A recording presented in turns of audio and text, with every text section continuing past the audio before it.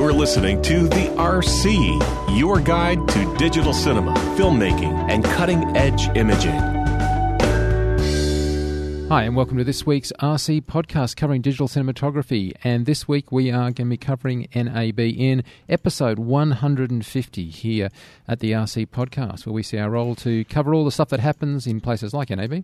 Also to check out all the filters, check out all the gear, have a couple of discussions that one might even characterize as a rat hole. This is all the stuff that Jason and I obsess and argue about and try and work out, and we want you to join the conversation. And Jason, fresh off the flight from America, is joining me via Fresh Skype. Off the boat. How are you, sir? Excellent. How are you going? Was it a good NAB? I thought it was great, actually. I think there's a little bit more sort of interesting things coming out of it. I think, yeah, absolutely. I think there was a lot more stuff that was actually valid, rather than that's a quirky new thing. I'm not sure how well that's going to go. There's a lot of stuff that's a quirky new thing, and it's actually cool, and I want it. So we're going to be discussing. I'm just getting greedy. We're going to be discussing later in the show, or a range of things. Obviously, the Blackmagic cameras, the new Canon cameras, the Dragon weapon stuff from Red, but also, as you're alluding to, Jay, some of that stuff that sort of doesn't immediately jump up and strike you. And we've already got a small story up on FX Guide if you want to check it out. But there is all the stuff like, I don't know, Red Rock's Halo. Is it Halo? Halo. That I wanted to ask about, because I was just sort of, those are the sort of things you look at the press release, but until somebody's actually seen it and sort of sussed it, whether you know it's sort of going to work or not. But anyway, if I just start at the beginning, was there anything that you just really camera-wise, not gear-wise, but camera-wise, just thought, okay, this is a must-have, like Jason was pulling out his credit card level? Well, look, if I didn't already have a Sony FS7, I think the Ursa Mini is intriguing. That's worth a big chat. There's a couple of I think my two best in show. I guess three best in shows. Two of them would have been on the Red Rock Micro stand. One of those would have been the Halo, and that is not an inconsequential thing to even try and explain. It's one of those things you have to see a video of it to completely understand. The third thing would have to be the take your pick, but I think the Ursa Mini from Blackmagic is a significant camera and beyond what the Ursa was last year. Yeah, I've got to say the Ursa was discounted by me as being too bulky, too heavy a camera for me to really get excited about. So I got very excited when I saw the Mini. I lifted an Ursa at the show for the first time, and nothing can prepare you for how heavy that is. Yeah, and they know that. They started off the press conference talking about this, knowing positioning the Ursa as a studio camera, as keep it on a tripod. But I do not know what they put in that camera to make it that heavy. Nothing. You say, oh yeah, this camera's going to be heavy. I know it's going to be heavy, and you pick it up and you go, what the fuck this is? Seriously like picking up three cameras.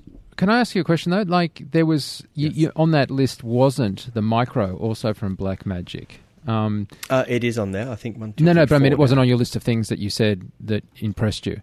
You were just saying that the Ursa Mini is the one of the Blackmagic cameras that really got your attention. Yeah, I think so. I think the Ursa Mini. Yes, the micro cinema camera. True, it is. This is what I was saying about the show. I think that there's quite a few significant things, rather than I think maybe last year there was literally only one or two sort of like standouts. Maybe last year there was like the Andra thing and maybe the Ursa, but it was.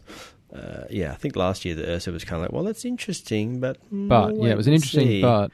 Yeah, and I think the Ursa Mini represents an absolute quantum shift from this is like 3 years of learning and developing from a camera that literally was only existed a year ago. So I think it's a significant shift. I actually think they're doing themselves a bit of a disservice on the photo that has the Italian model holding the darn thing. All of their photos do that. I think it makes filmmaking look like a Dolce & Gabbana catalogue. It does, doesn't it? Yeah, but it actually seems a bit bigger when he's got it on his shoulder than it actually seems in your photos that you sent me. Yeah. It is very compact. It is definitely. If you sideways glance at it, it looks like a Sony FS7. It's very small. It literally weighs about 2 kilos. The body itself. It's magnesium. The body, isn't it? Yes, yeah. The cameras at the show were aluminium because they were just the latest pre-productions. But the final production camera will be magnesium and will be about 2 kilos. Yeah. Okay, so let's get down to the nitty-gritty on that sucker. So it's a 4K camera. It's a 4.6K camera? Hang on, what is it? There's 4 versions of it, basically. Okay. There's what they've done, and this is also something you can retrofit to your original Ursa if you have one, is spend a lot of time, and they knew when they released the Ursa last year that this was coming, basically have started their own sensor manufacturing and have developed a 4.6K sensor, newer than this is a new sensor to the show this year.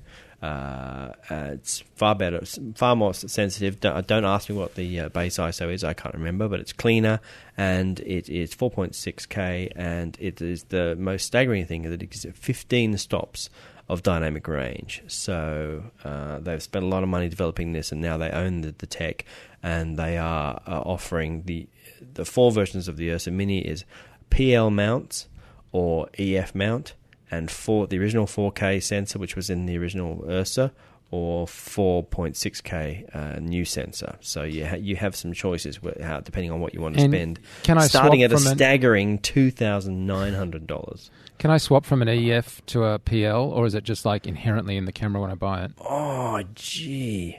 I think it's inherently in the camera, isn't it? I think it is inherently in the camera. It's unlike the Ursa. To keep things simpler, it's unlike the original Ursa where you can swap the sensors. And going back to that, as I say, there is an upgrade path. If you bought an original Ursa and you want to upgrade it from the old 4K sensor to the 4.6K, it is a $2,000 upgrade, and you can actually literally do it yourself. That's how good these cameras were designed, is they'll literally send it to you, and literally you can follow along with the bouncing ball and swap over the sensor yourself at home. Now, so, pretty impressive.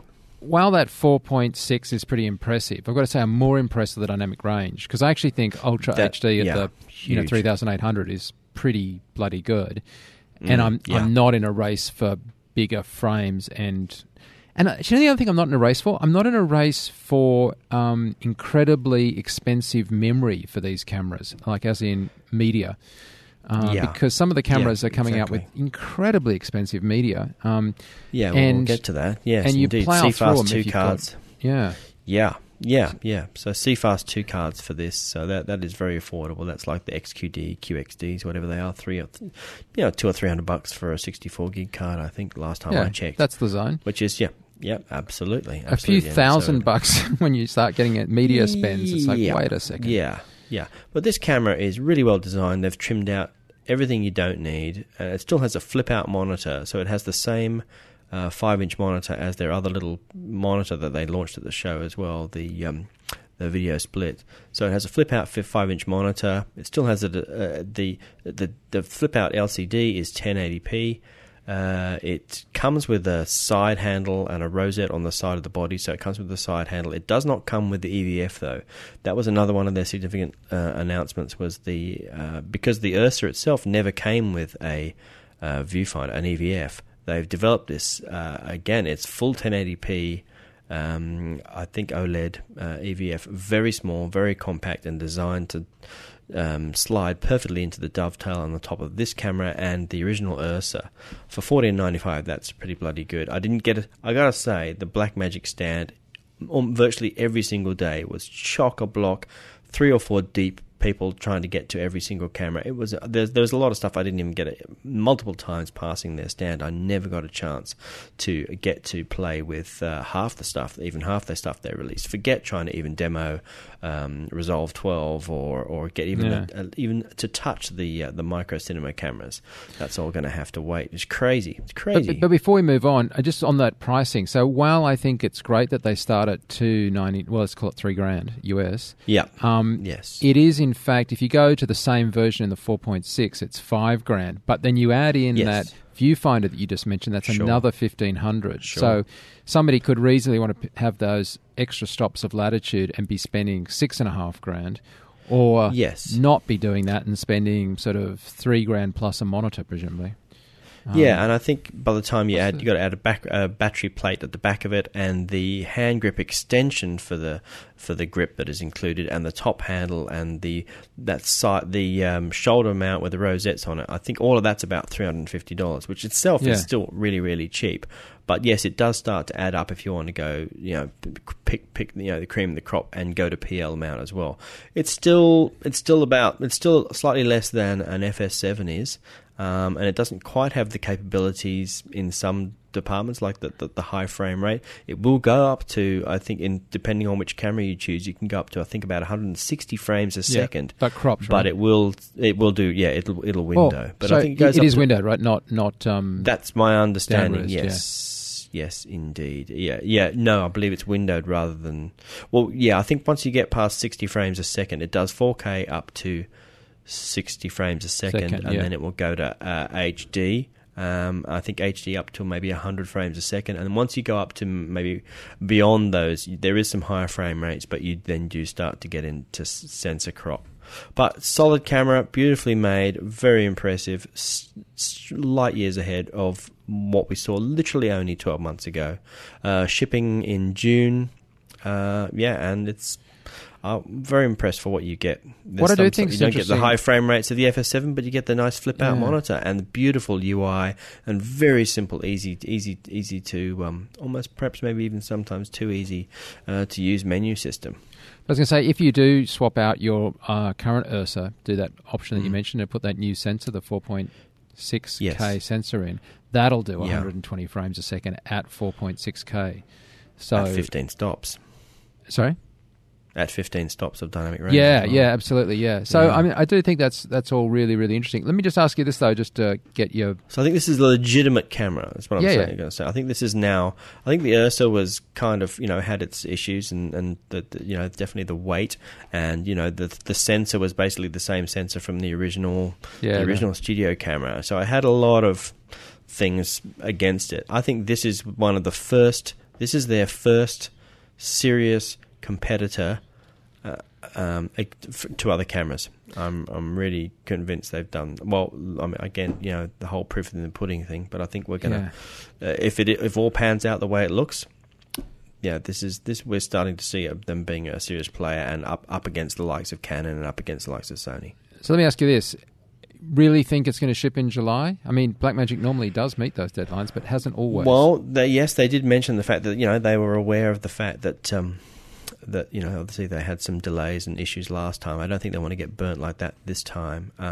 This sensor has been around since, for a while. They knew, as I say, they knew it was coming when they launched the last one, so this was always in the pipe. I don't know. They are. It's done, and they are starting to build them. So that's.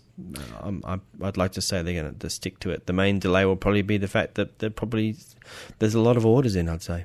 Yeah, I mean, it's 3 months out. I'd love to see them shipping 3 months out in some quantity, not just drip feeding in 3 months. But I say, on the whole, Blackmagic's better at shipping than not. When they don't meet their deadlines, it's more of an exception than the rule. Yeah, indeed. And that you mentioned it in passing, but I was kind of interested because before, when we were speaking, Jace, you were talking about the new thing that looks like an iPhone from the monitor. Small HD. Small HD, yeah. And then now we've got the Blackmagic Video Assist monitor. Yes. That was a little bit of a paper cut to Small HD, who had announced their monitor a week or so before. And literally the night of the show, the night before the press release, all the banners started going up outside, and lots of people were taking snaps of what was coming. For half the price, a 1080p touchscreen monitor that records. I think it records 1080, even though it takes 4K. It records 1080. I think it's for $500. It's very nice, and touchscreen, which the 502 isn't, which is the Small HD version. I had a quick play with it and it looks very good. I think one thing I wish it wasn't mini SDIs, but you can get an adapter, I guess, for that if this is going to be your your go-to. I imagine most people are going to use this with HDMI, but it still does the cross conversion. I think the menu system is very nice. I personally have gone with the 502. I have a 502 in front of me. I think it's really nice because does the 502 record? No. See, this records, at right? The moment, this has an SD card. Yes, it doesn't record yet. Maybe that will happen at some Well, stage. I'm just saying that the Blackmagic Video Assist for your $500, you can put in a micro SD card or 128 gig SD card is what they're recommending, and that will give us around sort of 3 to 4 hours of ProRes, depending on whether you're ProRes 422 or Lite. Well, I want a monitor first that maybe, hopefully, with firmware updates, Small HD having obviously burnt themselves before with the DP7 not being able to record. I'm sure they've future-proofed themselves, even though they've not announced it yet. I'm sure that they will record in the future. I purely only want it to record for, maybe if I'm going to use it as a director's monitor or just play back and check stuff. I don't want to use it. I don't believe I want to use it as an actual recorder. I have the Odyssey 7Q Plus for that if I really want to record proper 4K. So I think there's better monitoring tools, focus check tools built into, from what I can tell so far, for my taste, built into the Small HD. Small HD, if their DNA is making great reference monitors, and I think the way this is being marketed, the way the Blackmagic monitor is being marketed, it is designed, and what they've marketed it as is like a confidence check or a lineup monitor or just a shooting and framing monitor for their new for the little micro cinema camera and for DSLRs. And I think it's maybe designed to be a recorder and just preview monitor. The clue is in the name, maybe video assist. It's designed to be, I'm sure the colorimetry of the whole thing is fantastic, but I think Small HD, just the way they think more about this probably has, if you want peaking, it probably has peaking on off, and that's it. Maybe the Small HD probably give you those finite sort of granular controls of exactly what kind of peaking you want, and it's designed more a bit more of a pro tool rather than because we use a framing tool for DSLR. We use the Pix, and and we like it a lot, but we're not normally recording like 4K. But I've got to say, I love having that workflow of having it just in ProRes Lite, immediately going. If you're doing an interview, it's just super fast to drop it into and edit it in Premiere. I just love it a lot, I've got to say. Which brings me I think that's why they've kept it just at 1080, because they just go for proxy. Just go for, I say proxy, but go for just dropping straight into edit. But for an interview, 1080p, on a good camera, it's fine. Yep. It's not a narrative thing; it's just an interview. Hey, but there is a new Pix, though, isn't there? The E7? There is, yes. Well, I think during the year or late last year, audio devices who make the Pix split themselves in half and turned into audio devices and video devices. And I went and saw their 3 new monitors, the Pix E, I think they weirdly call them. But there's like a 5-inch... 3 versions of it, like a 5-inch monitor. The E5, E7, and E5H. Oh no, it's E7. Sorry, there's a 7-inch and a 5-inch. Actually, I think there's 3 versions. I think of the 5, depending on what you want to record. But surprisingly, I know as you have the Pix, you'll know that was not a cheap item. No, but rock solid. Yes. Oh, absolutely. We love the UI. We love the build quality. It's beautiful. It's like a Swiss watch, the way these things are built. The pricing is really quite competitive for the Pixie for these new recorders. Yeah, the pricing they were talking to me about was anywhere from about $1,000 up to $1,500, depending on whether you're recording 4K or 1080 or not recording at all, just as a monitor. So I was very, very impressed with the build quality. They're definitely bigger and chunk. I mean, the other thing that video devices do is these things are built a bit more solidly. They're heavier. They are thicker, fatter. They're more designed to maybe put more in on a rig rather than something that you might want to handhold or put on as a camera top for a lighter camera. So. I think and it was a full 1080 display, and really solid. So they have not just split themselves for fun. They are taking the video devices division is grabbed the bull by the horns here, and aggressive in what they've launched, and also aggressive in pricing. If you look at something, like the lowest one, which is about $1,000, it's edging into a lot of other people's territories, including what Small HD just announced. So yeah, I think Small HD better get that recording happening, because there's a couple of other people who have now who are flanking them, really.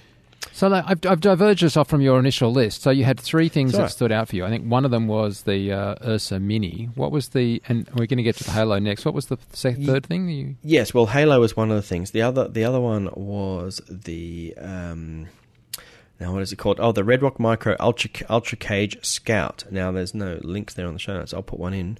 But it is basically a cage for, not just for A7S, but for a DSLR or mirrorless compact cage. But it is basically it is. Did you see the video, Mike? It's a cage that has a thumb. If you remember Red Rock Micro's, I think they call it the focus micro remote. I think it was their wireless focus controller. They built motors, and they had a wireless controller, and they also had a thumb wheel control. So basically, what they've done is made a cage for small cameras. For, as I say, anything. I think that you can do 5D, GH4, A7S, all in the same cage. And in the hand grip on the left, they've built into the hand grip, just where your sort of index finger is a thumb wheel to control the focus. So if you imagine a cage that has a rod mount on the top to put a motor, add it to your focus, and you don't have to take your hand away from supporting the camera to adjust the focus. So you can grab the camera by two hands, by its camera grip, the actual camera grip on the right hand with your right hand, and then this extra cage grip on your left hand, and your index finger on your left hand controls the focus, and you can really solidly hang on to that camera. You don't have to sort of put your palm under the camera or anything. It's not cheap, but if you shoot run and gun like this, and you're all chasing your own focus. So built into the cage itself is it's self-powered. And also it has a wireless receiver. So if you add, say, for $900, the wireless hand grip thing, you could run and gun with this thing in your hand, chase your own focus, then just dock it on top of, say, a Steadicam, or put it into a gimbal, turn on your transmitter, and then you can just do the focus wirelessly as well. The only thing I'd say about that is it might be a bit bulky to put in a rig, like do you think? I agree maybe with you on the running maybe gun, not on a gimbal, but Steadicam but might be okay, because a lot of the time you're not battling for weight on Steadicam, you're battling because this stuff's too light. Yes, Steadicam, but I mean, it is also asymmetrical, because it's got this handle that sits out. In my case, it would stick out to the left. Yes, because it's giving you a bit of room, to get cables in on the left-hand side of the camera, but also keeping the right-hand side of letting you grip your camera the way you naturally would. Yeah. I kept thinking, well, gee, why can't they just flip it around so I could have my focus naturally on the right-hand side, but or grip it naturally on the right hand side, but that you're naturally trying to grip it on the right because you want to keep your hand free on the left to do focus. So it makes sense the way they've designed it, and I think part of keeping it open ended is that it lets you it doesn't tie you into one particular camera. You know what I mean? You said it was a bit expensive. You got a price on it? It is. Although it's about a month or so away. Pretty much every single thing at NAB is about 2 months away. When will this be released? 2 months. That was the standard thing. I think last year it was 90 days. Now we're down to 2 months. Okay. I think it's going to be $2,000, sub $2,000 for the cage, which is obviously it's got an internal battery, the motor. Rig, the top rod mounts, bottom rod mounts, cables, and things like that. Extra $900 if you want to add the wireless part of it. And is that a permanently built-in battery, or can I swap one in if it runs out? It is permanently built in. It has an external DC in, so if you want to power it off something, but from what the guys on the stand were saying, that this thing will run all day, all night. It just goes forever on its internal batteries. Okay.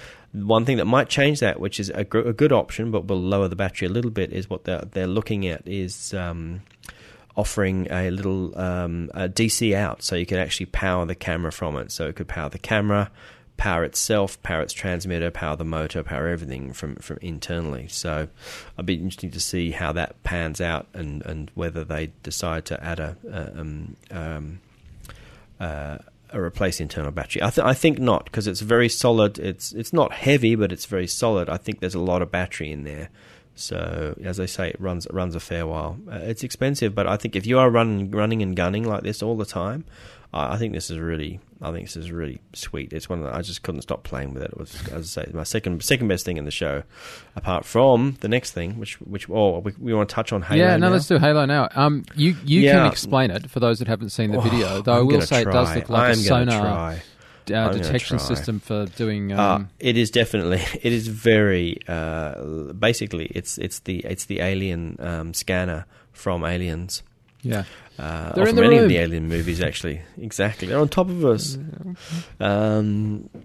It is... Okay. So basically it uses a LiDAR scanner, the same sort of technology you might use on an autonomous car to avoid accidents, for just finding its way down the street. So it's constantly mapping. It's a small scanner. It's really probably, I don't know, about the... You're trying to sort of, I don't know, I hate saying like this, a hockey but puck. it's about the size of yeah, it's hockey puck size thing, literally, yeah. And it goes under the camera. What was on the show is actually going to be smaller later on. They're going to make that whole system even smaller. But that goes under the camera or above the camera. And that's basically scanning the whole area. And what it's doing is actually scanning quite a wide area. It's scanning way outside your camera view, right? And it's looking for, essentially, logically, it's looking for humans. So, it's not going to show every shape in the room. It basically gives like a graphical representation.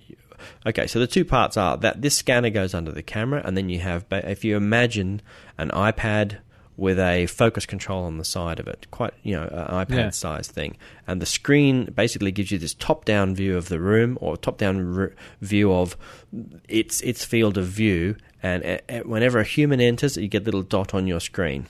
Now, what it also does is the main unit on the camera hooks up to your camera motors.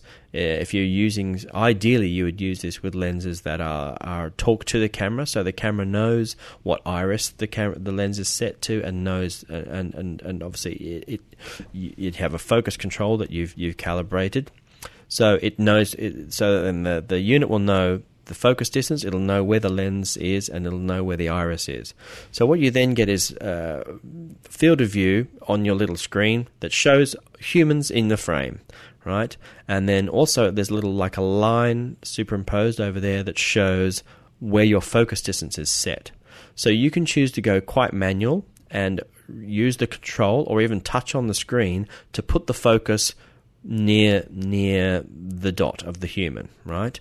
And if 2 or 3 people are in the room, it'll show you them as dots as well. So it's really not looking for garbage bins or poles. It's literally scanning for, with fuzzy logic, I guess. That sounds like that's probably even old. That's probably even old terminology these days. But it's searching for humans, human faces, right? Like any good alien would. Exactly. So what you can then do, of course, is simply touch on any of those little dots, and it then will auto track. So they can walk around the room. The clever thing is they can actually exit the frame, come closer, and enter your frame closer than when they left, and the focus will be already there and waiting. Right, because it has a wider it can field track of them. view It can than track the them lens out of does. frame. Exactly. And it's sort of if people cross, of course, it's going to. It has kind of like a blank out time, which basically prevents it from completely freaking out if people cross in front of each other. So you can see these dots. You can then tap on each dot to change the focus from person to person. And of course, then you can switch it all off to manual and just use it as a guide. I guess it's kind of if you remember, like the cine tape, basically, which is like a sonar tape, sits on top of the camera. It gives the focus puller, it's not trying to replace the focus puller, it just gives them an extra guide to they can decide to use that information or ignore it or just use it as something in the back of their head. This is exactly the same, it works the same way, except far more accurate information to follow, and the ability, of course, then to literally lock the focus to a human.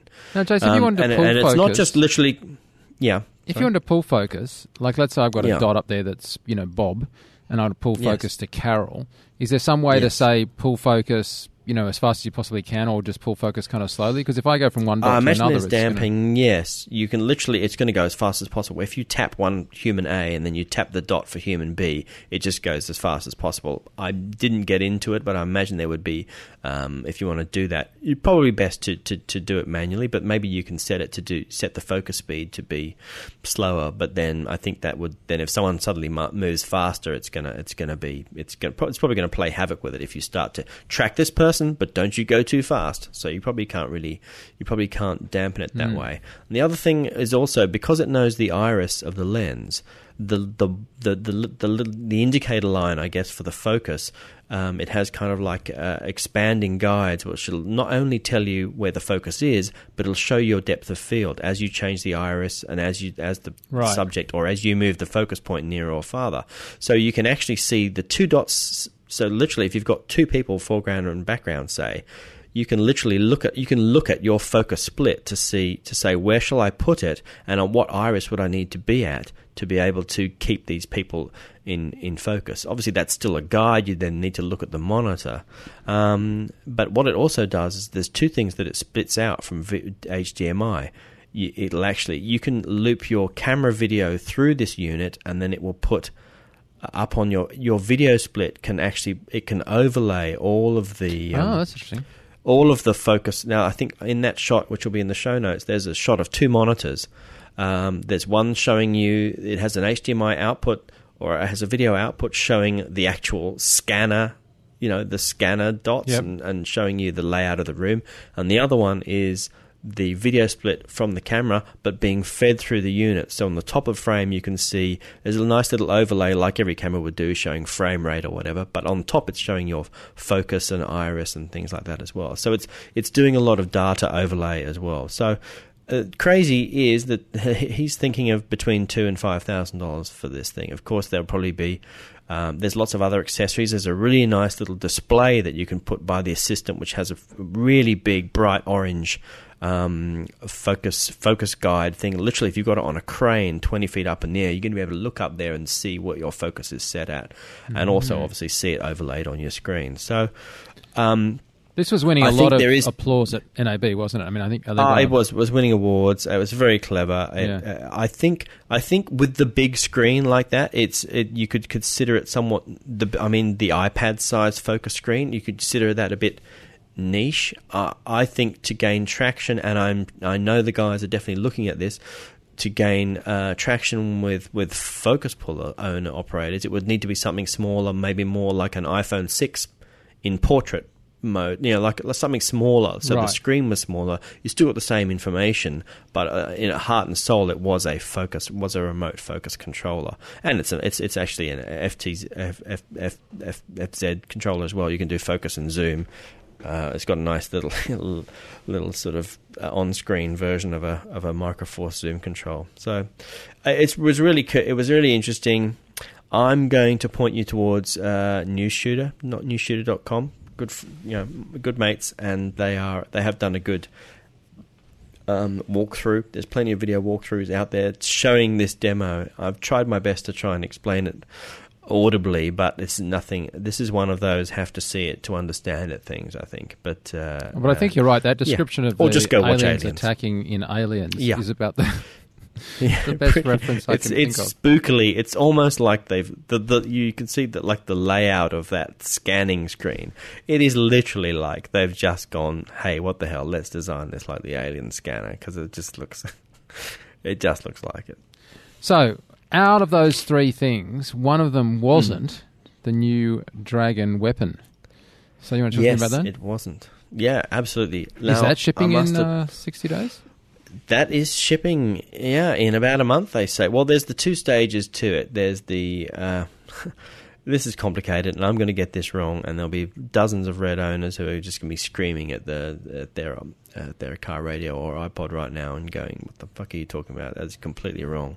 My understanding is a 2-stage upgrade program. One to go Dragon Weapon 6K, which means basically we keep your existing 6K Dragon sensor, and we change the back end to be the new design weapon body, and then at the end of this year, it moves to 8K weapon, which is the big bickies I was looking for and waiting for years, but sadly missed my boat.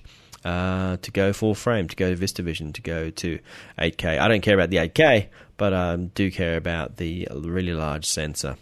And of course, the other thing, which again both missed out, we wished and hoped for, but we've jumped ship before it came, is the inclusion of ProRes. Yeah. So I got to tell you, I was looking at the design of it in the store on the stand. And looking at all the new bits and pieces of the new parts, there's a new bomb. It looks like coming, a new mounting system for the new bomb. I don't think it's even called a bomb anymore, because then maybe that would be maybe too much going through TSA with a bomb attached to your weapon. But all of that stuff, the build quality looks fantastic. The fact that the monitor on the top now is slightly larger and is they've got this great contactless or cableless system on the top, not wireless but cableless. With you can screw in the LCD monitor, and that all of the power and video signal and touchscreen controls comes through the camera body. You can put a top handle with no cables and has a little roll stop button on the top handle. All of this is stunningly built and is beautiful and is basically what, I'm not going to say it's not what Epic should have been, but it's everything that we'd hoped would be corrected or fixed with the whole DSMC mindset. Larger sensors, and ProRes, and but it all comes at a bit of a cost. And I spoke to a few people on the show floor who were diehard, and some of them we know, Mike, who are diehard Red people, cut them and they bleed red, and they basically said, well, I've done the math, now all the prices are out there, I'm out. It's basically people who have dragons. Even if you have a dragon, forget starting at Epic, if you have a dragon, based on the fact that you have to swap over your media to the newer, faster mini SSDs, say you're going to get 4 of those. I think there's a pack of those. That's $10,000 alone. The average swap over price I was looking at from people as trade in, including all the little bits you might have to buy, because there's a lot of stuff. As much as we want to hang on to the obsolete thing, there is a lot of stuff you get to throw away. All the modules you've had don't work. Your SSDs, if you had them larger size, they don't work. And when the camera comes back from being turned into a weapon, all the inputs on the bottom are gone. You now have inputs and outputs. You have to now buy an extra module for a few $100 to go on the side, just to be able to let you plug anything into it. But the average get out of jail free price was basically in the mid $50,000 to do this swap over, to buy, so to do the upgrade. That's not to buy a new camera. That's, I've already got a camera. I want to get a sensible, working, new, cool one. Yes, you don't end up with 2 cameras. You have to give a camera away, and then that's part of the upgrade. $17,000, odd, spookily $17,500 in trade-in for your Dragon. But yeah, the changeover price basically to get to the end game of this year's end game would be, to get to 8K, to get to full frame, would be about in the low to mid $50,000s. So for a lot of people who had hoped and had waited, that's going to be a little bit too much for some people. Particularly if you started off with they're saying we'll give you $17,500 back trade in. That's great, but if you started this game off with a Epic M, that's not what your camera was initially worth. That was the entry price was quite a lot more than 17.5. Look, they're giving you money back, but they're also, it's a little bit of give and take. And if you're on that train, you're on that railroad, then this is what you probably expected to happen, I imagine. And if it didn't, well, maybe you haven't been following along as closely as you thought, perhaps. But yes, definitely, there's definitely people who are a little bit annoyed, a little bit pissed off. It's pretty ironic that at the same time that's happening, you're getting the Alexa Mini coming out. Absolutely. Now, the Alexa Mini, well, that is not going to be cheap either. Really, you're talking about driveway prices there. Not fully, not like completely insanely kitted out, but just ready to shoot stuff. At least here around maybe 80 grand, and so what? You're talking about the 80 grand? 70-ish. Yeah, pretty much 70 something, late God, 70s. That's way more than I expected. Yeah, but it is. I had a play with it at the show, and it is. I gotta say, that is stunning. That is a beautiful. I mean, I don't want people to think that I don't think Weapon is fantastic either. I think it's beautiful and it is amazing, and it would be a definite competitor to at that price point and in functionality and build quality to Alexa Mini. But Alexa Mini is definitely epic size, Weapon type size, beautiful carbon fiber, fit and finish is amazing. Light, it weighs about as much as an Epic, very compact, and the media is I think CFast 2, I think, and some high frame rates, and and 4x3. So if you want to shoot anamorphic, mind you, of course, you've got the bigger sensor in the Weapon as well. That's another reason to go to the 8K, is not necessarily to get the full frame look, but then you will be able to extract from that, no doubt, a correct, proper Academy 4x3 correctly sized anamorphic frame out of that. Yeah. Did you see Dragon Weapon footage? I did not. There's a really big queue, and to be honest, I wanted to, but there's a really big queue because those, you walk in the door, the two biggest stands at the front are Blackmagic and Red, and it's just swarming, even down to the last day. It was very hard, but I wanted to see the Weapon footage. So what's the dynamic range like, do you reckon? Because that's the thing that makes people love Alexa, right? It's dynamic range. We've talked about Blackmagic having great dynamic range. Yes. Where's the Red sitting on that? I don't know. I'm sorry. And do you have any idea what the ISO is on it? On the sorry, I don't know. Oh, I think it's I guess it's 1600, or it's getting up to 1600 to it's getting up there. Yeah, I think that's it's catching up. I should say 1600. Maybe 2000, something like that. I'm sorry, I'm speaking out my ass. You're asking me questions. You're writing your questions are writing checks my brain can't cash, I'm afraid. Okay then. Good to know. Sorry. That's all right. Information overload over the last week, as you know. Yeah. On so many fronts. So was the vibe sort of enthusiastic or not about the Mini, the Alexa, given that price point? I mean, how do you mean? I mean, the Minis had been sort of announced and released, but this was the first chance people had to kind of get their hands on one and look at them. Yeah. Oh, look, I think it was. I mean, when you're looking at it, you're on the Arri stand, and of course, it's enthusiastic there. I think it's very impressive. The sales, it's sold very, very well, and of course, Arri are just surprised. Why people? What do you mean you want to put it on you don't want to use it on a gimbal? This is not for they don't quite get the fact that I love how people want Arri to buy this as their A camera. Clever. Yeah, exactly. They're kind of a bit confused why. I know if you have created another useful product. In a good way. What do you mean? Bad German accent. Yeah, no, but I mean, seriously, I think it's great, but I totally would use it as a normal camera. Absolutely. I mean, people are used to that already with Epics and things. You're used to making small cameras large and using that this is way beyond what they plan these things for. Same with Sony and the FS7. That camera is it's out of stock virtually around the world. So and you can't buy that thing for love or money, and because they thought, oh well, this is just for doco run and gun, but they have no. People want this camera for way more than just run and gun doco. It is more powerful, or it's got the same sensor as an F5 with the resolution of the F55 and dynamic range to match both of them for a third of the price, quarter of the price, and the ability to have E-mount or create full frame if you want. So it's. No wonder it's selling well, but they didn't see that coming because it was not how it was designed for.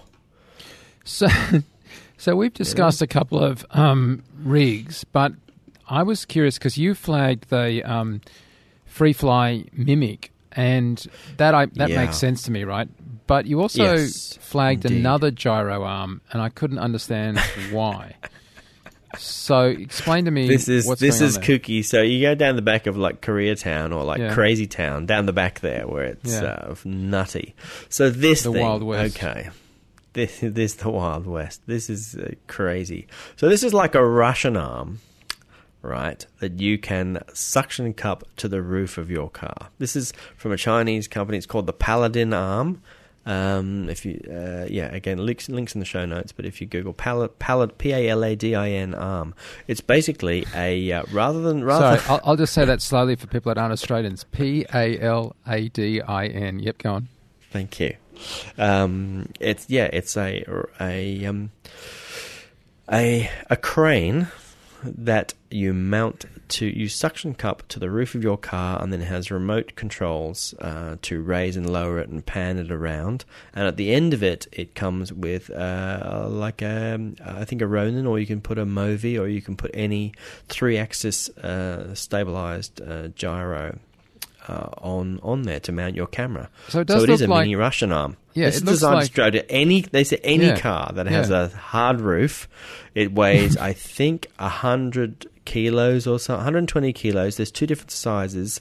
It has sensors in all of its suction cups that will give you a warning if any of the pressure in the suction cups go low. God, I hope so. It has ultrasonic. There's shots there in the show notes of the box on the top, which is like the interface box, which everything, all the feeds go down through. That has ultrasonic sensors in it, so it'll sense if you're getting too close to another car or another object or your own car, and will stop that. Will stop the limit. You can set limits on the crane itself in the arm, so it won't go too high, won't go too low. And of course, it all comes down to two iPad type things with joysticks to be able to do pan and tilt of the arm, and a second panel for the camera operator to do pan and tilt and obviously and roll of the camera and the video feed of the camera. So I think that I'm trying to remember what the two sizes are, but there's probably, I'll try and find that as I talk. But the smaller one, the footage on the website looks great, looks beautiful, looks like any other Russian arm stuff, except the smaller one is $50,000 and the larger one is $100,000. And Jace, this thing would work well, It's presumably, kooky. with the Mimic, wouldn't it? Because if you were just hanging some super stabilizer on it, you could sit in the car with the Mimic and control it. It's quite possible. I think that the good thing about the Mimic, though, Mimic is probably better suited to being a little bit more out in the open, because the operator needs a bit more room to move, and I think that might be a little bit open to a little bit of interference, or and then the two units not talking. I think this is better suited because you're literally fixed, sitting in a seat in a car, and you've got cables. I'd go with that. I'm trying to work out what the two different sizes are between the two, so the FreeFly Mimic, which is I'm alluding to, is basically a sensor you stick on a otherwise, no camera, nothing bar, and anything, as you move the bar around, but it's got nothing on it other than this sensor. Exactly, it translates like a Nintendo Wiimote kind of thing. And then really. that translates that movements to whatever's going on your on camera. Exactly. It means that the person operating this is mainly for a 2-person operating of a Movi gimbal. Yeah. So it means one person is free to just run and watch their step and go faster than perhaps that they would if they weren't concentrating on framing, and it lets the other person not necessarily having to run along beside them. And this is all wireless. They can sit on a chair 20 feet away, 100 feet away, and just mainly just pan. You can pan and tilt and roll your monitor around, or you can stick it on the side of your head and put some VR goggles on your head and do it with your head if you want, or stick it to the back of your monitor, stick it on an actual arm, stick it on whatever you like, and that talks to the Movi itself, and you take care of the pan and tilt and roll while someone else can concentrate on not falling over with it all. So if you are a Movi it's one owner, of those, this is a why pretty didn't good anybody think of this $500 before? accessory. Yeah, it's very cheap, amazing, and it works really, really well. I did take a great shot of it, of how it works. Someone literally. What's funny is that the person operating is doing this thing where they're literally lifting it up high and lifting it down low, hoping, just classically trying to operate it. Of course, that has no control over high altitude. But it's funny, you can't help yourself, particularly if it's all strapped onto a thing that feels like you're already holding a Movi. So you lift it up, and of course, the lifting makes no difference to the Movi. It just makes a difference in terms of raw pitch and roll. Just means you have to look higher at your monitor. That is it. That's it. Very funny. But it worked outstandingly well, and literally it's one of those intuitive things. You don't have to the joysticks are annoying if you're trying to do a joystick. It's a bit of a pain. It's not very intuitive. It's not very proportional. It is proportional, but it's not great. This is literally something you can give to a 5-year-old and they'll get it. It's expensive instinctive. 5-year-old Movi kit. Hey, so why did you flag to me the Ronin M? Because isn't that just a Movi? Okay. Yes, it is. Well, it's a small. I've been looking for a small. Well, yeah, it's cheaper than a Movi, but I've been looking for a smaller. There is still a solution to be had. Been looking for a smaller gimbal that really suits the smaller stuff like the Sony A7 or mirrorless stuff like GH4. Yeah. And I think that why I think it's also worth flagging is the original DJI Ronin, which launched I think last year at NAB, was great and well made, but was very heavy and largely slammed or largely put down for being too heavy. And it was designed, you can put larger cameras on it, but it was very heavy. Now, so the Ronin M is much smaller, much lighter, is beautifully designed, perfectly for lighter, smaller cameras. It's 32-bit, so it doesn't freak out. You can easily, without having to press any buttons, go from suitcase mode to low mode to high mode. You just move it, and it just says, "Yep, whatever, I'm happy." It has, rather than the joystick that is all wired in, it has like a little sort of small joystick which is actually it's actually wireless. So you can literally detach that, and if, say, you're hanging out the side of a car and you probably want to concentrate more on not falling out of the car, you can literally give the other, or if your other hand isn't free, literally you're hanging out of a car window or something, you can give the little remote to someone near you, and they can do the pan and tilt, and you can just concentrate on not letting go. And it's probably Bluetooth. It probably only goes for like 10 or 20 feet, but it's really nice to be able to detach that little remote and give it to someone. And what I like about it is a lot of these gimbals and stuff are all very much adapted from UAV technology. So all the batteries are very much like pulling in and out of a remote control car. There's lots of cables and working out which way the plugs go and all that stuff. This is they've adapted a bit of the Phantom, the little quadcopter technology, whereby it's a battery block which docks right in.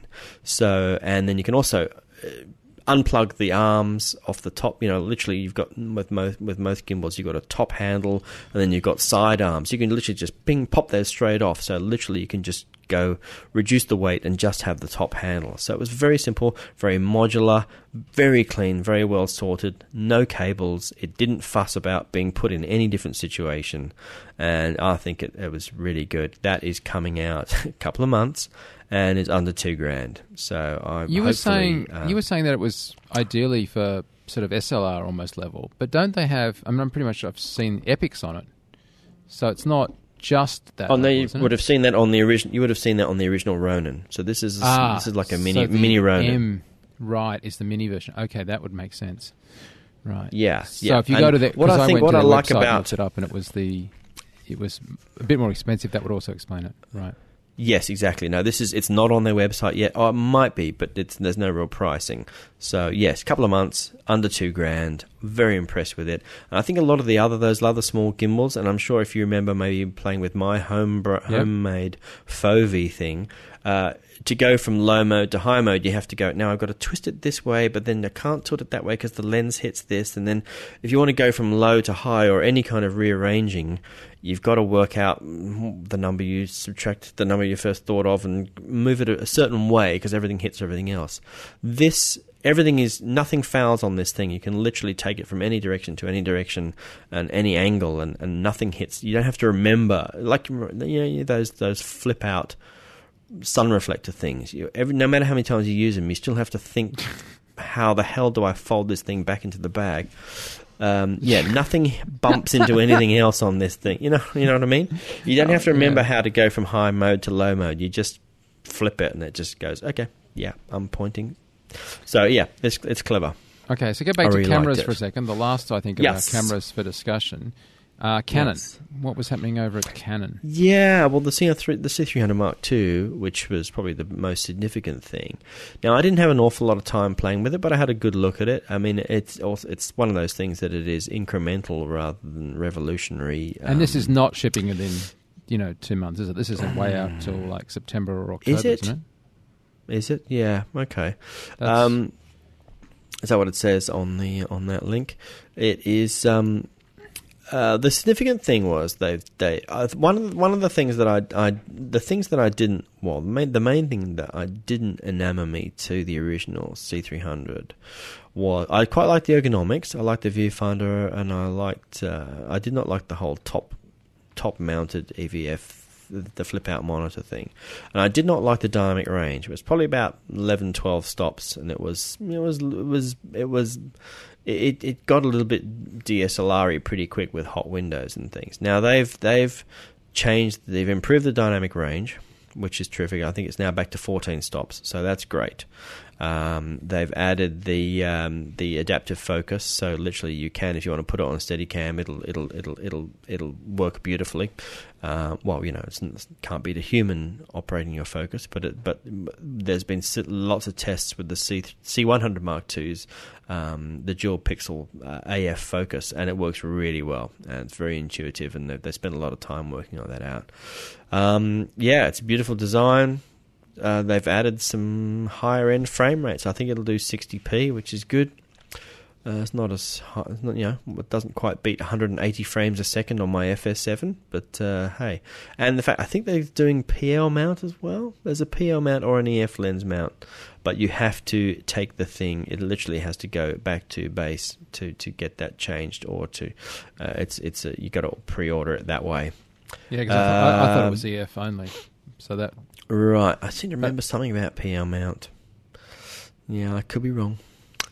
I think they've upped the bit rate, and there's a few things. They've changed the resolution of the flip out. The flip out monitor is not much better and brighter, and I think is an OLED now, I think.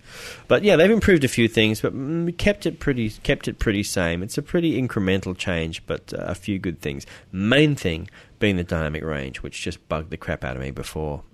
So yeah, I think it's a worthy choice. But you're talking $16,000 now. How good? How? I don't know whether that stacks up against. I think if you look at the Ursa Mini, which is better dynamic range, and I think arguably better ergonomics. Perhaps it's got a flip out monitor, which is bigger than this 5-inch flip out monitor. I think you you considering the fact that you could go with the 4.6K, drive away probably price of maybe $6 or $7 for the Ursa Mini, half the price of this. And I don't know. I think it's going to end the EF mount version. I think you're right. By the way, there is a PL I got mount. it. I think this one gives it a significant scrotal paper cut.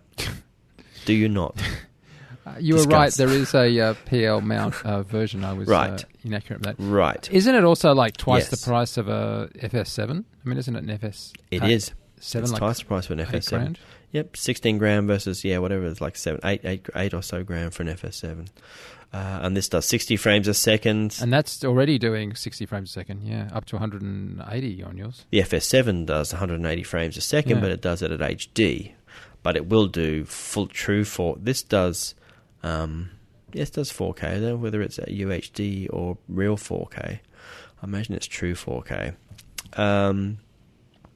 But, there's a lot of things right with this camera as well. Dedicated buttons to go, for you want to hit shutter, you want to change your shutter, you want to change your frame per second. There's a dedicated button to do it, as opposed to the annoying, very annoying FS7 menu which you can't do that.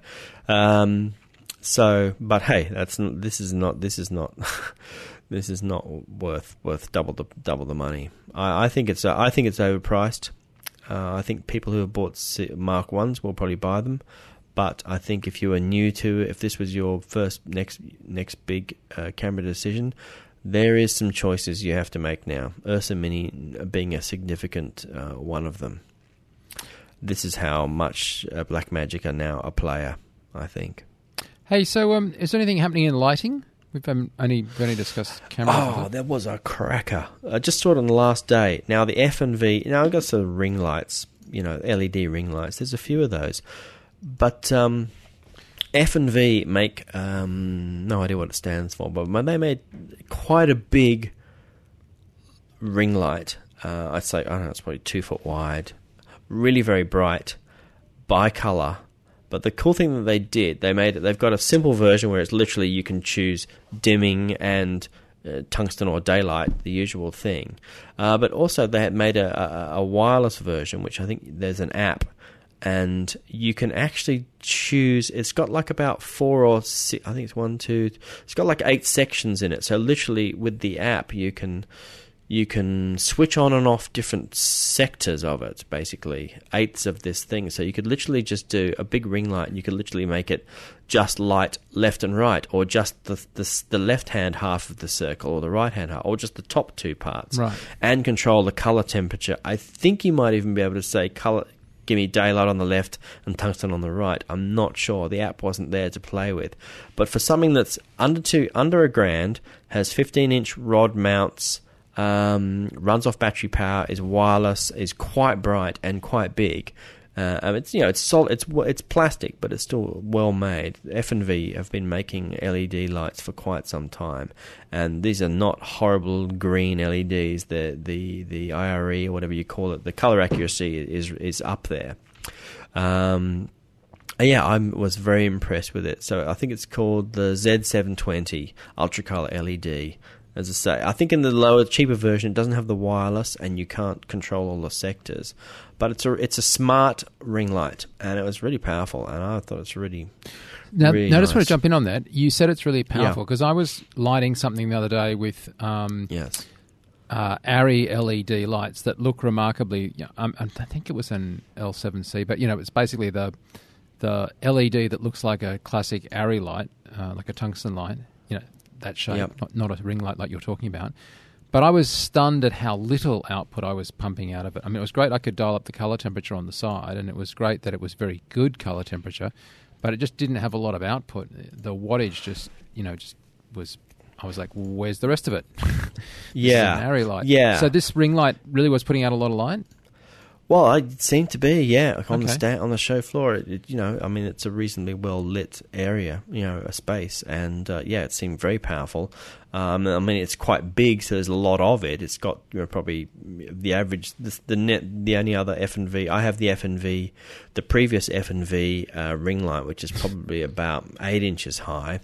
So this uses at least double the amount of LEDs in it. So although they're not necessarily brighter, there's a lot more of them. So I guess you could say that's a stop more light. It's double the amount of LEDs. So yeah, it seemed well bright enough. I think. Okay. I was impressed. I mean, there's LED lights, then there's LED lights, but this is battery power, or DC power. So it's not. They've been a bit elusive as to AC how much only, they're 240 charging volt for it. thing. Did you get a price? Yeah, it's about, I think for the dumb version, it's about $500, $600, and about $1,000, I think, for the smart wireless version. Okay. And with the app and everything. Yeah, it's really, really, really very cool.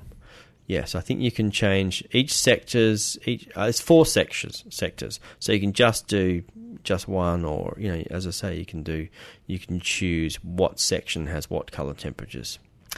Oh, they also. I don't have a link for this, but you got to watch these guys. F&V. They're doing a great. They're doing lots of great travel kits where they have small, like 1x1 LED kits, where they're going to have 3 or 4 in a kit, like 3 or 4 like 1x1 light panels. Yeah. And they're all wireless, so you can and you can sit there at your camera, set them up. You can set up a backlight and then a key and then a fill, and then sit on the camera and literally look at each one.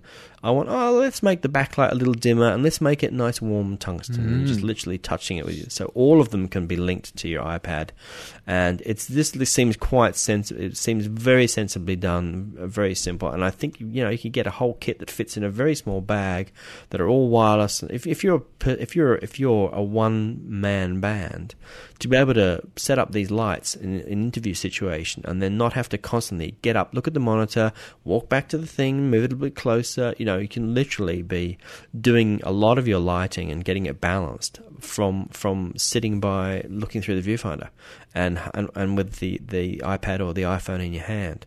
So these guys are really specializing in smart, light, cheap, portable lighting solutions. Very impressed with them. You haven't mentioned GoPro at all. I was really enthusiastic to see a GoPro with a broadcast transmitter off it, so that because the latency was crap in the iPhone version. Yeah, well, this is serious. This is for web streaming. Yeah. It's serious in more ways than one, and the main thing being it's very powerful, but I know very little about it, but I do know that the price is many thousands of dollars, $7,500. Yeah. But if you're going to do live events, live streaming, or this is not I don't think this is literally to go for live broadcast to the web rather than for a latency-free HD link back to your live van. I must admit that I didn't see that on the stand. Was there any other GoPro stuff there that was? They had their immersive, their 360-degree thing, right, where they have a backpack recorder that will record. What do you call it? VR rig stuff. VRX, yeah, it was just 360 recording. Yeah. Whereas a lot of the rigs up till now have multiple cameras, where you have to put you have to put a card in each one, and then when you got them all together, how do you sync them? You need 6 slates. I don't know how you even sync all that stuff, because then when you put it into the software, then you're going to have to sync them all up. So they have a backpack recorder thing that records all of them, all of the streams from 6 GoPros. I think it was 6 GoPros onto a backpack, and obviously once you've got it, even though it still comes through as multiple files, they are all the start and stop points are all the same. So. Yeah, it was very interesting directions that GoPro's going in. So I think there's probably more than we can possibly cover in the show. But was there anything else that you really wanted to cover this week? Maybe we can pick it up with maybe next week. I know there was something to do with Magic 8, though I have no idea what you're referring to when you text me that. That was. A Magic 8 that's ball? a new that's a new EVF from Zacuto. Now, what I did get to see while I was there, which was something I've been busting to have, which is the Zacuto have a new EVF called the Gratical, which is full HD. And I got to say, I put my eye to a lot of the cameras on this floor. I think the Alexa viewfinder is great. I think the viewfinder on the Ursa is the new Ursa viewfinder is really good. But I got to say, the Gratical and this new light or the 8-ball version of it is the sharpest viewfinders on the floor easily, and just the right magnification size as well. But the Gratical's pretty expensive. I think it's like $3,000. The Gratical is expensive. It's about $3,000 for the HD version. Now, what they've done is and this thing is just, it's beautiful. It's machined. The Gratical is a plastic thing. It's very hardy and very well made. But this new one, I think they call. Well, I joked about it. It's called the 8-ball, and I think that's what they're calling it. Imagine just like a machined metal aluminium ball with the same beautiful optics and the same panel and the same OLED, 1080p OLED panel and loop and optics of the Gratical. It's very much simpler, so it's still going to have a menu, like a joystick menu control, but it has SDI. A nice LEMO power in and HDMI. So it's designed to be an EVF for cameras that will provide power to it. And that alone slims things down an awful lot. Doesn't have to have battery mounts, doesn't have to have power supplies and things. So very much simpler. And even though this thing is built like a beautiful Swiss watch, this thing, yet the prices I don't think I'm telling tales out of school. I think it's definitely going to be under $1,500, $1,200 or so. Oh, that's a bit more affordable. For I think the sharpest EVF, I reckon it would be great. It would be happily work with Red, anything as an alternative to this, it'd be cheaper than although not built for it, but it would be cheaper than the Ursa Mini or Ursa full size Ursa's viewfinder. I'm busting to get it on my camera on the FS7, even though I like the camera. The EVF part of it or the optics part of it is not its finest hour, and is bulky. I think the great thing about this thing, it is seriously only about 3 inches long, and there's no way you're gonna not be able to get that viewfinder out of the way. A lot of even the smallest viewfinders get in the way of map boxes these days. As cameras get smaller and they go further back on your, they get lighter and they go further back on your shoulder, the viewfinder's going to want to come more forward. So this is I want it. Hurry up, Steve. Build this thing. I'm busting to have it. Yes. That is probably most of the great stuff that Any good saw. parties? Always. Absolutely. I must give my hearty thanks to my very good friends at G-Tech who threw a couple of crackers. Myself being a G-Team member, I much appreciate their support. Their ability to pick up a bar bill, hospitality, and their ability to pick up a mighty bar bill, very impressive. There was plenty of parties. There's way too many parties to get to. There's some parties I was busting to get to that just literally couldn't make it. There's just way too much going on, and it all starting to start a little bit earlier now. There's a lot of parties starting on the Sunday before and going right through to the Wednesday. The show's not big enough. It's not on long enough. Even still, basically, it's essentially Monday, Tuesday, Wednesday, and you got a little half day on Thursday. Really, people start to pack stuff up midway Thursday. So it's not enough, considering how much there is to get through. There's a whole section above. I think South has that lower and upper. Above South upper. Well, actually, one thing they did interestingly this time, if you remember, I think in past years, the whole top section of Central, I think, they had the whole section which was audio. Now, what they did now was sort of mix that all up, so audio wasn't quite its own little sort of section where you could wander around and see.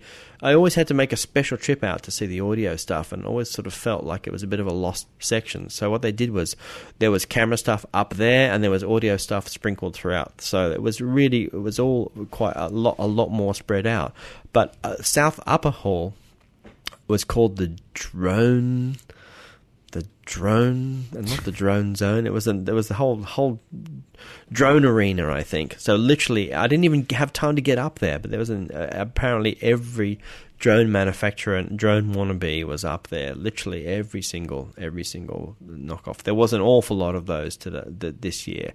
There was some 2 or 3 major companies that were doing similar to the DJI Phantom, and stuff was looking very good and very well sorted. Major companies making legitimately cheap, affordable, well sorted alternatives to the Phantom. So a lot of sub $1,000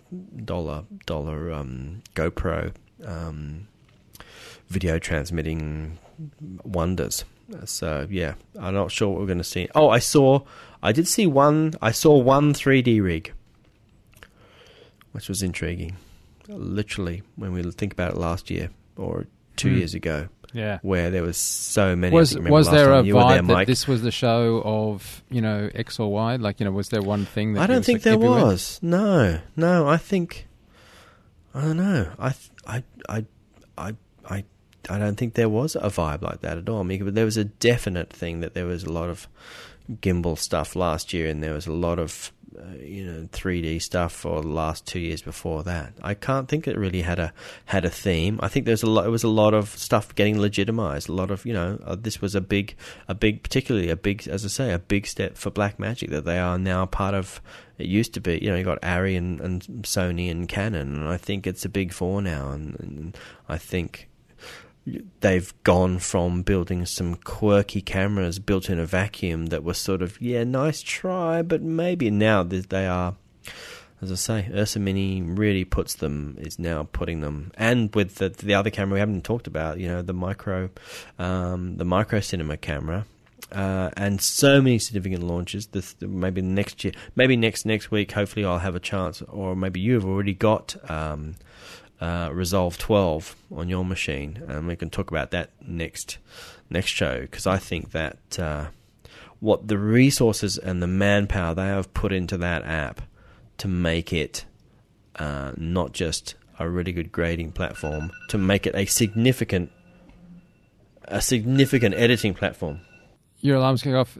I'm also probably going to have to leave you there, because we seem to be in the eye of a cyclone here in Sydney, and yeah, it's not good. I'm going to have to go and keep mopping up the water that's near Jason and I, somewhere between. It's just clocked in at 128 kilometre an hour winds. What?